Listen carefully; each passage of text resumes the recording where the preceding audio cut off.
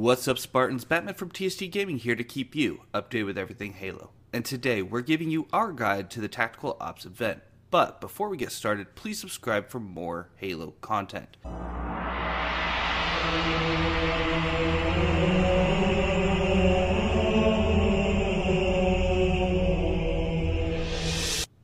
So Tactical Ops utilizes the Tactical Slayer playlist, which is basically SWAT for those of you who've been around the franchise for a while. Now, unlike Tactical Slayer, one thing that they are changing is that they're giving you a different Tactical Slayer experience. So in the first week of the event, you'll be able to use not just the BR, but also the Mangler and the Sidekick, and these are going to be individual games. So if you load into a game and you spawn with the Mangler, everyone in the game has a Mangler, and that's what the game is going to be. And then it'll just rotate between the BR, the Mangler, and the Sidekick. Now, week 2 will add the Commando and the Stalker Rifle. So you'll have up to 5 different weapons that it could potentially be. Now, I think this is a great idea, just to kind of mix things up. So, tip number 1. If you don't already have the Battle Pass paid for, it might be a little late in the season, you may not want to do that. But if you are wanting to maximize your benefit on the season, that will give you an extra challenge slot. Moving on to our second tip. Go for the event challenges. Those are the ones that have the orange banner next to them. Every time you complete one of these, that's when you actually unlock something on the event pass. Might seem like a no-brainer, but a lot of people don't pay attention to that. They're just playing the playlist that they think they're going to. So it might seem like a no-brainer, but for those who haven't been playing the events or who are just trying to get that Mark V helmet or whatever it is, now you know. Next up is tip number 3. Go for the regular challenges. Now this might seem kind of counterproductive, but it's really not. Bear with me for a moment. The thing about the regular challenges is that they take up your slots. So let's say you have the Battle Pass.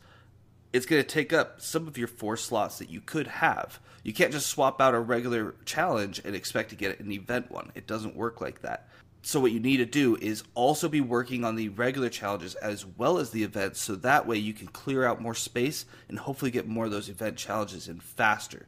So this leads us into tip number 4, using your challenge swaps. This applies to both event and regular challenges. With the event challenges, most of them were fairly easy, fairly straightforward, like, stop someone with a killing spree, which you can't really control, it's just by playing, get a double kill, things of that nature. But there was one that was really difficult for me, which was getting a backsmack kill. Now, I was still able to do it, but right after that, I got a 7 backsmack kills event challenge.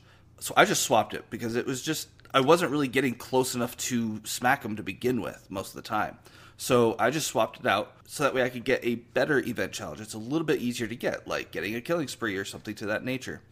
Now, the challenge swaps also, like I said, apply to regular challenges, because if you're trying to go for both challenges at the same time to clear it out so you can get more of the event challenges, like I suggested earlier, if you have one that says play 2 big team matches or win a game of capture the flag or something along those lines where you know you're not going to be able to do this, you can use your challenge swaps to get rid of those and move on to the other ones that are going to actually apply, like getting headshots or getting BR kills or whatever it might be.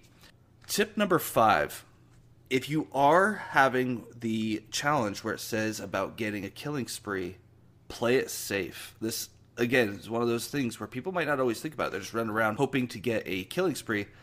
And sometimes you can get lucky that way, or if you're good enough, sometimes you can make it work. But what I find to be helpful, if you're really trying to hunker down and go for it, find a pretty defendable position, like a certain room or whatnot that you can kind of peek out of, that you have really good sight lines on the map.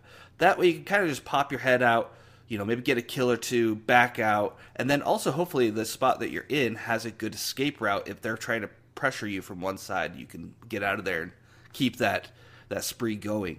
Now, I will say I don't know that, because in one of my first games for the event, I actually got a killing frenzy. I do not know if when you hit a frenzy or a riot, if it will count as a spree, because it specifically states killing sprees, so I'm not sure.